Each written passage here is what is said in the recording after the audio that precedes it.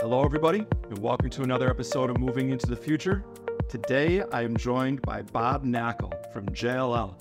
Bob, how are you today? I'm great, Jack, and it's great to be with you. Yeah, thank you so much for taking the time. For our listeners who are not familiar, Bob is one of, if not the most successful real estate professionals in New York City history. He's had over $20 billion in sales and has been a part of over 2,000 real estate investment deals. Is that correct? 2,272 as of last week. Wow. And that's changed since about a month ago, because on the Weiss advice, I believe he mentioned 2,259. That's right. So yeah, Good stretch here. Yeah, that's incredible. So I'm really excited to have a conversation with you.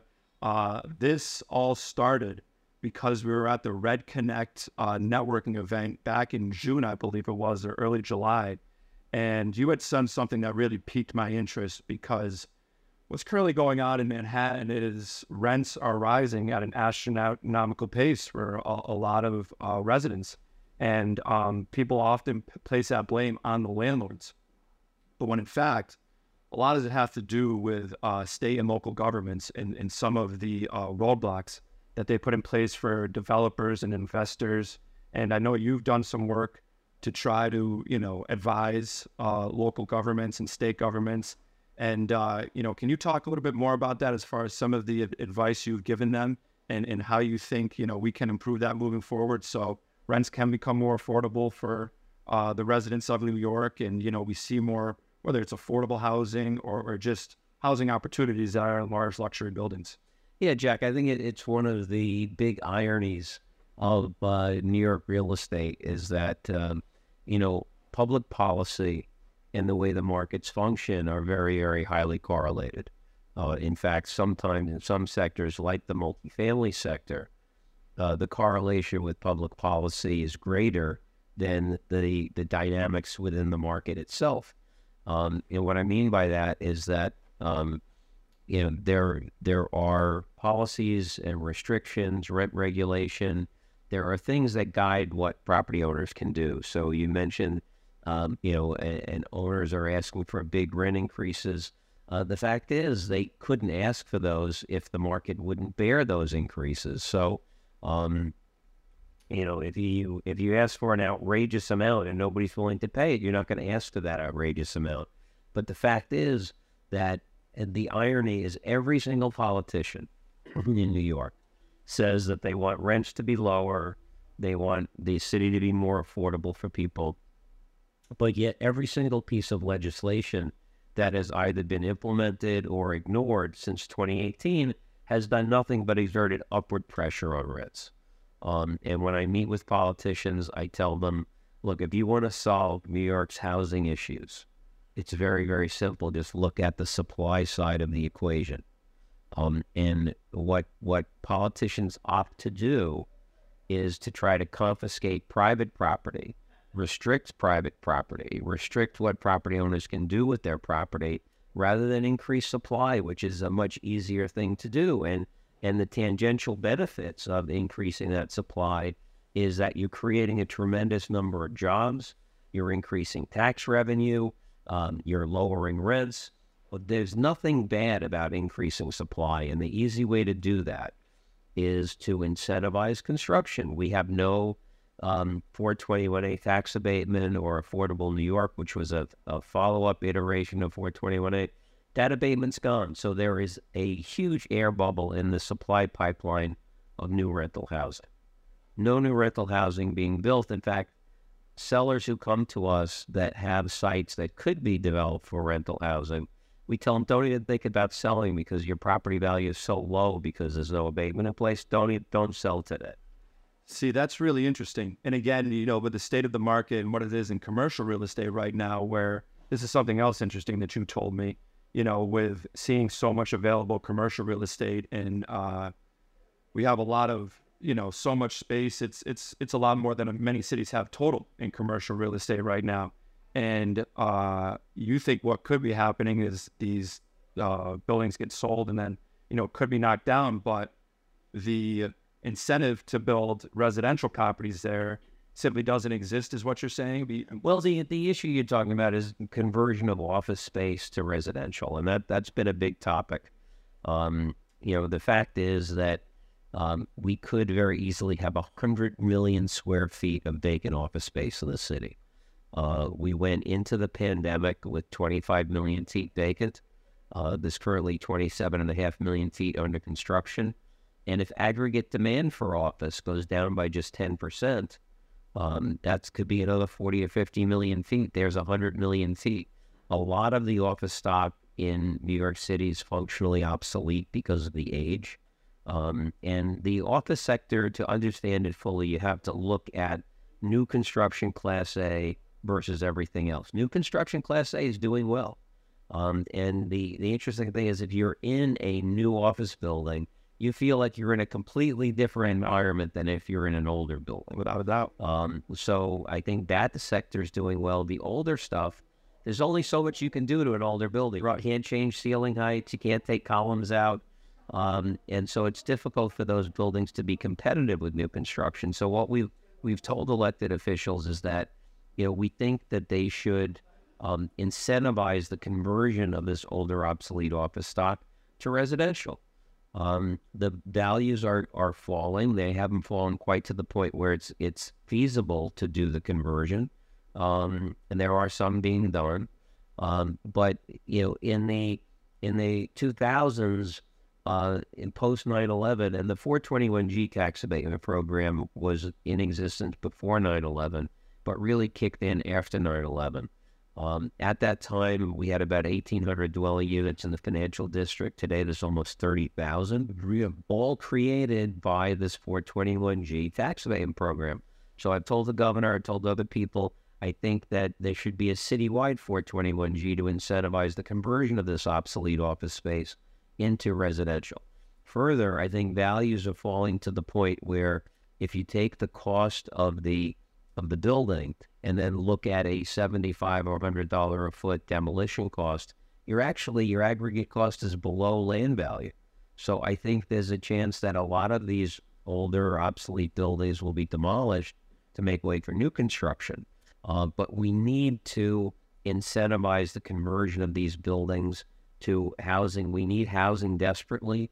It would be great for the housing market. It also would be good for the office market because we'd eliminate a lot of that overhang of vacant office space. So there's nothing but good things that come out of that. And that's another thing that could be done to increase supply.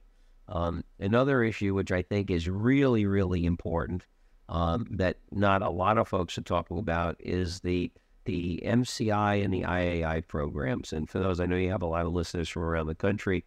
I'll explain what those programs are, but I'm a lifelong diehard Yankee fan, and I remember watching the World Series in 1977, and Reggie's hitting all the home runs, and the Goodyear blimp is panning out over Yankee Stadium. There's 6 fires going on within 3 blocks, and that was happening because at the time it made more sense for folks to burn their building down to get the insurance messed in it. Right. So the city smartly enacted a major capital improvement program, MCI, and the individual apartment improvement program, the IAI, to incentivize the private sector to invest in their buildings rather than burn them down. So we had in 1977, the dilapidation rate in New York was 14%, meaning 14% of all housing units were deemed uninhabitable. So the IAI and the MCI kick in. The private sector invests tens of billions of dollars into the housing stock. And in 2019, the dilapidation rate in New York was 0.04%, which is incredible. And so what happened, our rent laws changed very tangibly in June of 2019 and marginalized both of those programs to the point where we have tens of thousands of apartments that were previously rent stabilized that are sitting vacant. And that is something that could easily add to the supply of units. Also, I told elected officials, you restore the IAI and the MCI, you'd have 40,000, 50,000, 80,000 units that would all be under construction within 2 weeks. And then that would create jobs, it create economic activity, it would increase tax revenue, and you'd have more apartments for folks. I mean, so many of these ideas are so simple, but yet our politicians can't get their arms around these issues and are choosing to confiscate private property rather than increase supply. So if they would just focus on the supply side and look no further, if those policymakers believe that an Econ 101 textbook is capitalist propaganda, look no further than the pandemic. Right. You had a lot of people move out of the city. Right. Vacancy went way up. Vacancy going up is effectively adding to supply, and rents in Manhattan dropped by 30%. So you want rents to be more affordable, simply create more supply and rents don't drop. And so when you were saying too, so because they eliminated the MCI and you said ICI? IAI. Because they eliminated that, there are 40,000 vacant units in New York City that could easily be rented to people. Yeah, well, they couldn't easily be rented unless they're renovated. See, the issue is, let's say somebody was living in an apartment, you know, a 2-bedroom, and they're paying $750 a month. Well, they've been there for 40 years. Right. That building isn't. That unit is probably in terrible shape. It needs a new kitchen, new bath, new walls, new floors, new windows, new everything. In the old guidelines, you were able to fully renovate that unit and pass along 1/40th of the increase of what you spent in monthly rent. Right. Today, you can't do that. So if that unit, let's say on a free market basis after it's renovated, is worth $4,000 a month, and the last tenant was paying $700 a month, if you go in and renovate the unit today, you're capped at investing only $15,000 into the apartment over a 10-year period. So no owner is going to take that unit that's worth $4,000 a month, right, renovate it, and then rent it only for $758 a month, which is what you'd be able to do. You effectively be creating a life estate for that tenant. They would never move out. Exactly. So why would you do that? So the estimates are, the low estimates I've seen are 20 to 30,000 units. The high estimates are 70 to 80,000 units. Probably, I don't know, 40, 50, 60,000 units that are sitting empty. What the heck are you thinking about? Man, that is something else. And again, you said it's simple economics. You know, by just increasing the supply, so many more people. And one of the things, too, you mentioned about the office sector and how it would help the commercial sector and office sector as well. One of the many reasons why people don't come back to the office, too, is because they have to commute. And when you have an easier commute living in the city, you're going to see a more robust city with people and walking, and not to say tourism and that aspect hasn't come back, because it certainly has. But when you're talking about the affordability of the city, which pushes people out, like we said, to the outer boroughs or into New Jersey or Long Island or upstate, it becomes much more of a challenge, if you will, for them to come into the city, to get to the office 4 to 5 days a week, and they'll only come in when needed. And again, that hurts the city, that hurts the local economy, and it starts from the top there. So let this be a message to the people of New York City and beyond. Many people always blame these landlords for these issues, and I'm sure you speak to a lot of landlords too. What do you talk about with them, as far as their property goes, and what are some of the things they say to you and the positions that they're in?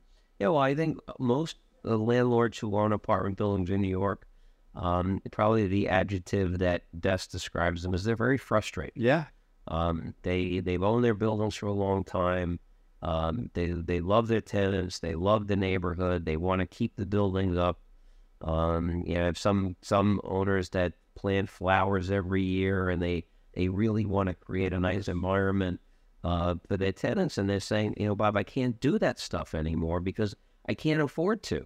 Right. And the restrictions and the obligations that owners have get more and more burdensome every year, but the increases in rents that they're able to get don't keep up with inflation, don't keep up with the increase in taxes. Or a real estate tax burden on apartment buildings is overwhelming. When I started in the business in 1984, real estate taxes as a percentage of gross revenue in the buildings was about 5 or 6%. Today it's 30%. Some buildings, even 33, 34. We've seen 35% in some buildings. Where is that burden going to go? Right. They're going to get to 50%? Right. So, it's very, very cumbersome. Owners are frustrated. They're unable to keep their buildings up. And interestingly, probably 85 to 90% of the what we'll call the old timers, the families and the individuals who for decades would only buy New York City apartment buildings. They wouldn't even go to New Jersey. They only bought in New York City. 85 to 90% of those people are buying around the country now. Yeah. They're not looking at anything in New York. They're buying in Florida and Texas and Tennessee and the states where state income taxes are less than 3%. And we have a bunch of new people who are coming in, who are buying these buildings, because through my entire career, cap rates on New York City apartment buildings were always 150 to 200 basis points below where they were around the country. Today, cap rates in New York are higher than they are outside New York, which is really, it's troubling to see. It's creating a dynamic where people are selling in their home states, coming into New York. They don't have a vested interest in the neighborhood. Right. They don't really know the neighborhoods.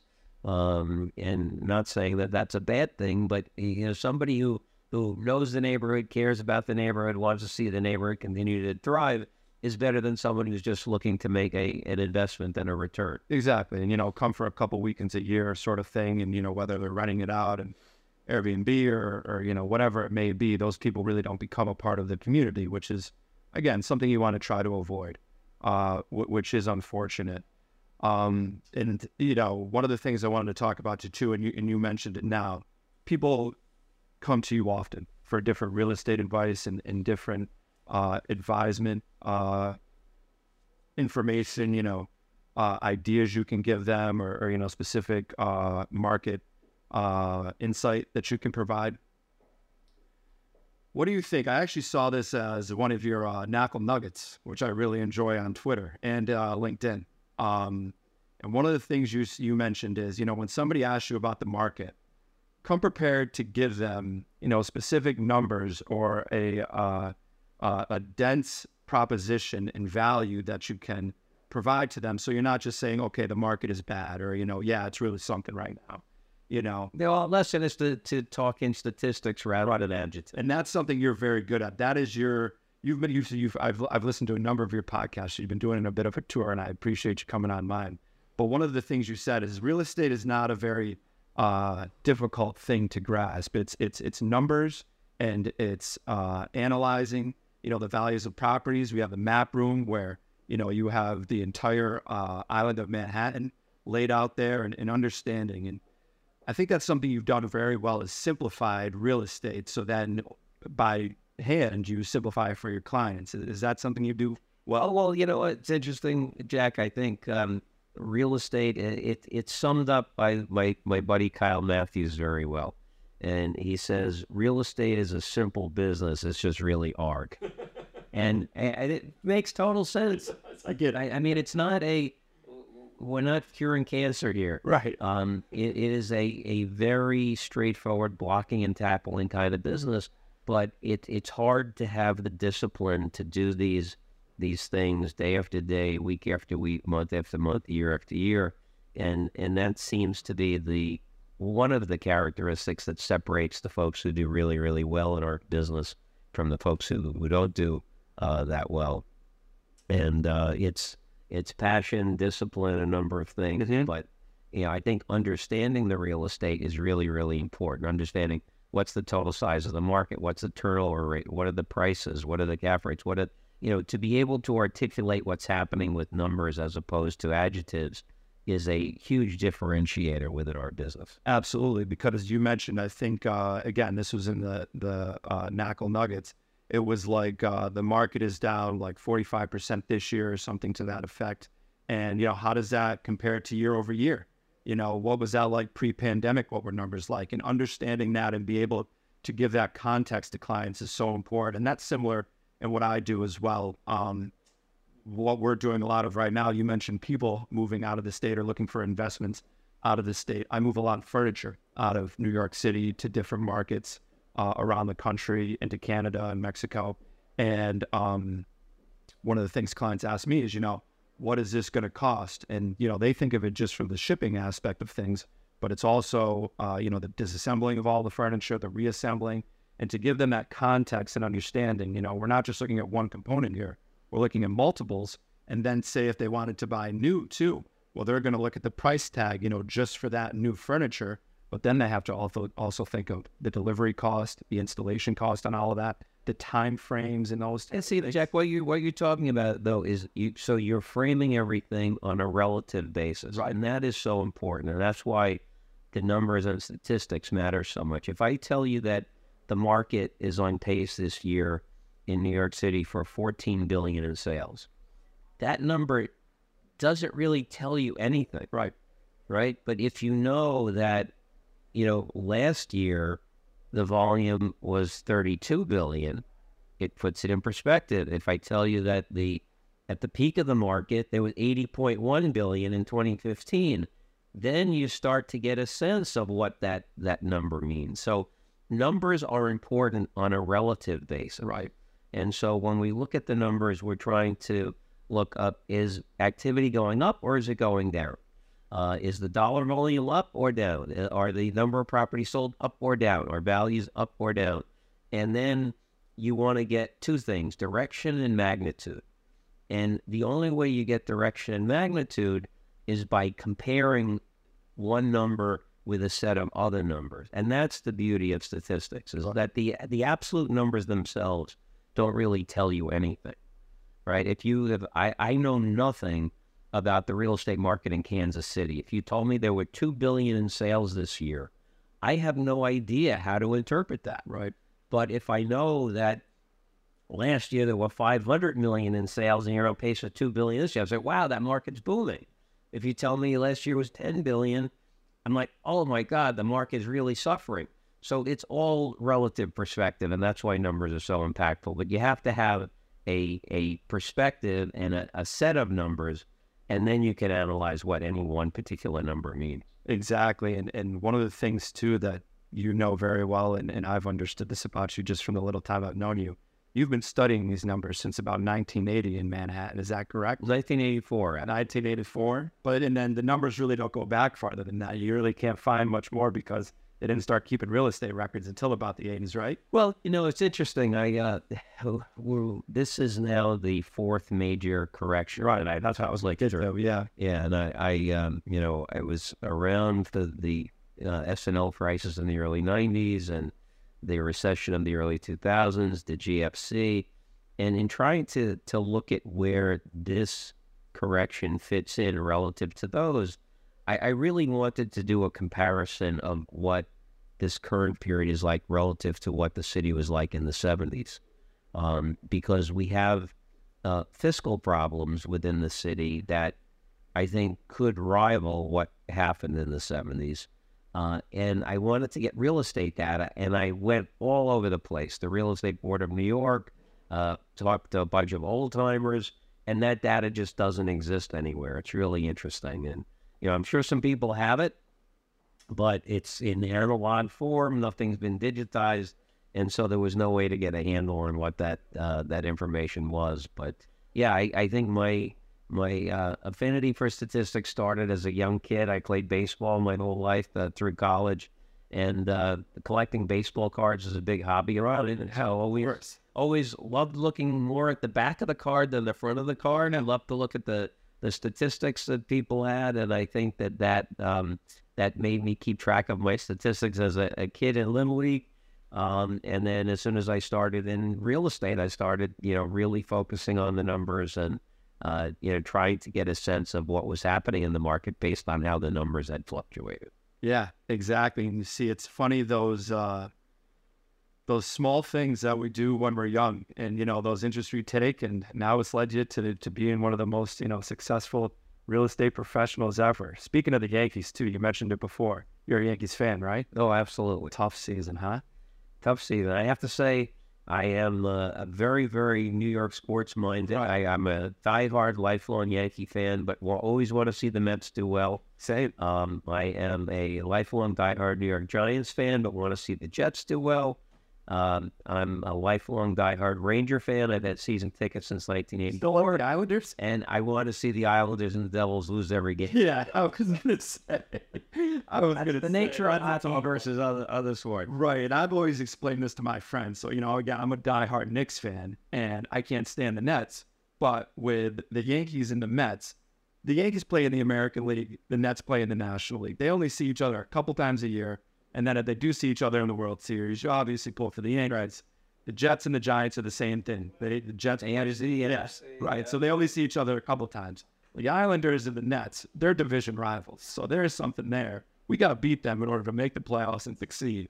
So it's a different type of competition there. But I understand that, and I know you're a big hockey fan too. You met a great Ranger like last week, I saw, right? Who was that? Oh, Eddie Giacomin. Yeah, retired number one. A great Ranger, great, but there have been a number over the years, and Mark Messier is one of my heroes. Look up to him very much, and met Mark several times. But hockey is a big thing in my family. I have a 14-year-old daughter. She plays ice hockey. Nice.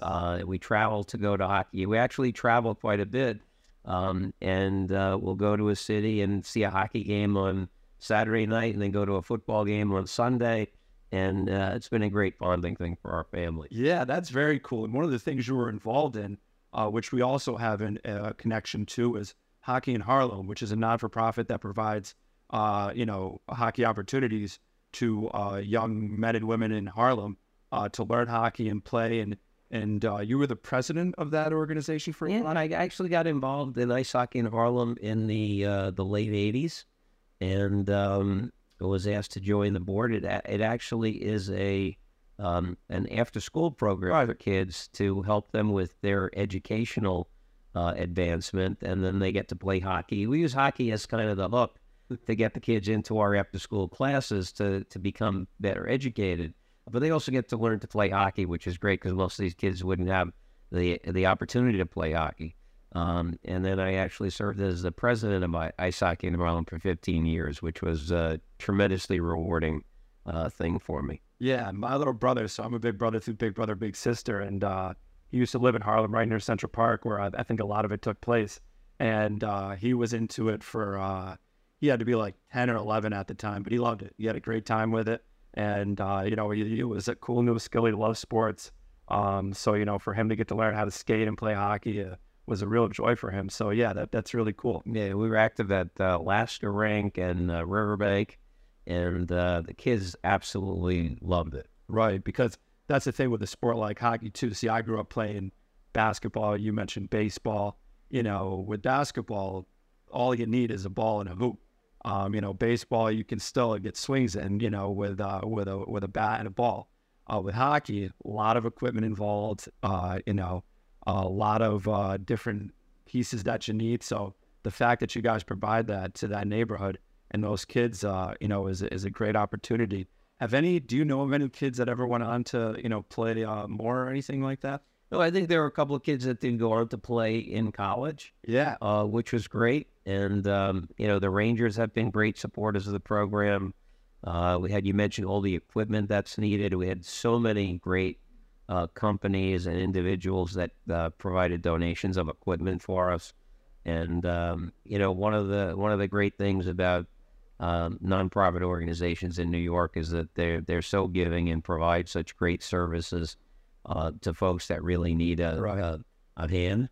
And, it was a great experience. It's a great charity. It's still not as involved as I used to be, but still a big fan and big supporter of ice hockey in Harlem. Yeah, and that's great. And what you mentioned there, too, as far as the communities, I think when you're involved in real estate, getting involved in different communities and understanding those communities helps a lot with what you do and, how your knowledge of those neighborhoods and who are the people who are accessing these different spaces. It adds a lot more depth to that. So, we always thought it was important to give back. Our core values at MK were passion, integrity, excellence, and responsibility. Yep. The responsibility component dealt with giving back to the communities in which we work.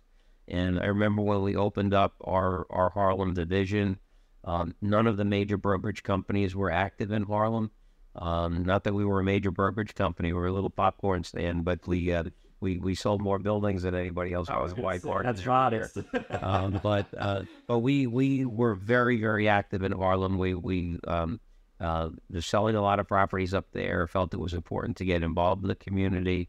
We were involved in many charities up there. Shimon Shakuri, who now runs Ariel Properties, opened up that division for us and really led the charge there. But all of our folks that worked up in the area were actively involved, giving their time to charities that were focused in Harlem, and it was a great experience for us. Yeah, that is great, and this has been a really great time talking with you.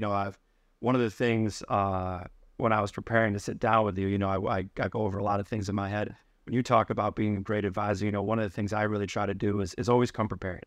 And, I did some research on some of the other podcasts you went on. And when we talked the first time, you mentioned you're a big Seinfeld fan. And to bring the Seinfeld trivia, and I saw on the Weiss Advice episode, you nailed those questions. And they weren't easy. So as we finish up here, I got a few for you. I wrote out on the phone. We'll see how good you are. These are tough, and these are a few of my favorite episodes. All right. So let me get them ready here.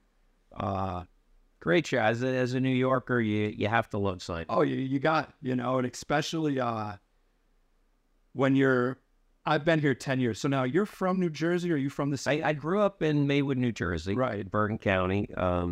And then went to school in Philly, and then lived at home in Maywood for about 6-9 months, and then moved into the city. So I've been living in New York in Manhattan for 39 years. Right, and that was the same case for me. That's what I was getting at is, I grew up in upstate New York, and I was living at home for like 6 months, and I realized I can't be spending my 20s in the town I grew up in.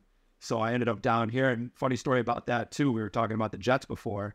I interned for the Jets. They're on Hard Knocks this year. The last time they were on Hard Knocks was at SUNY Cortland, where I went to school, and I interned for them there, and a recruiter reached out to me.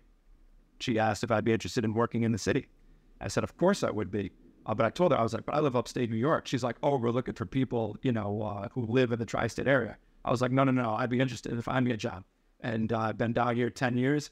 And when I first got down here, I got really into Seinfeld because it helped me, I felt like, assimilate to New York City and like learn about it and the different things. And a couple of these questions actually have to do with New York icons and the city at whole.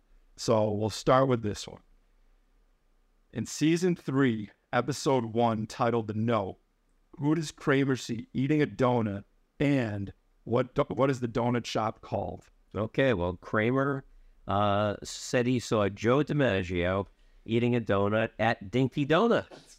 And one of the things that Kramer claimed was that Joe dunked his donuts. That's right. And Jerry was shocked that Joe DiMaggio would dunk his donuts. Right. And this is why it's funnier at the end of the episode, because the other subplot of that episode is George gets a massage from a male and is very uncomfortable with that.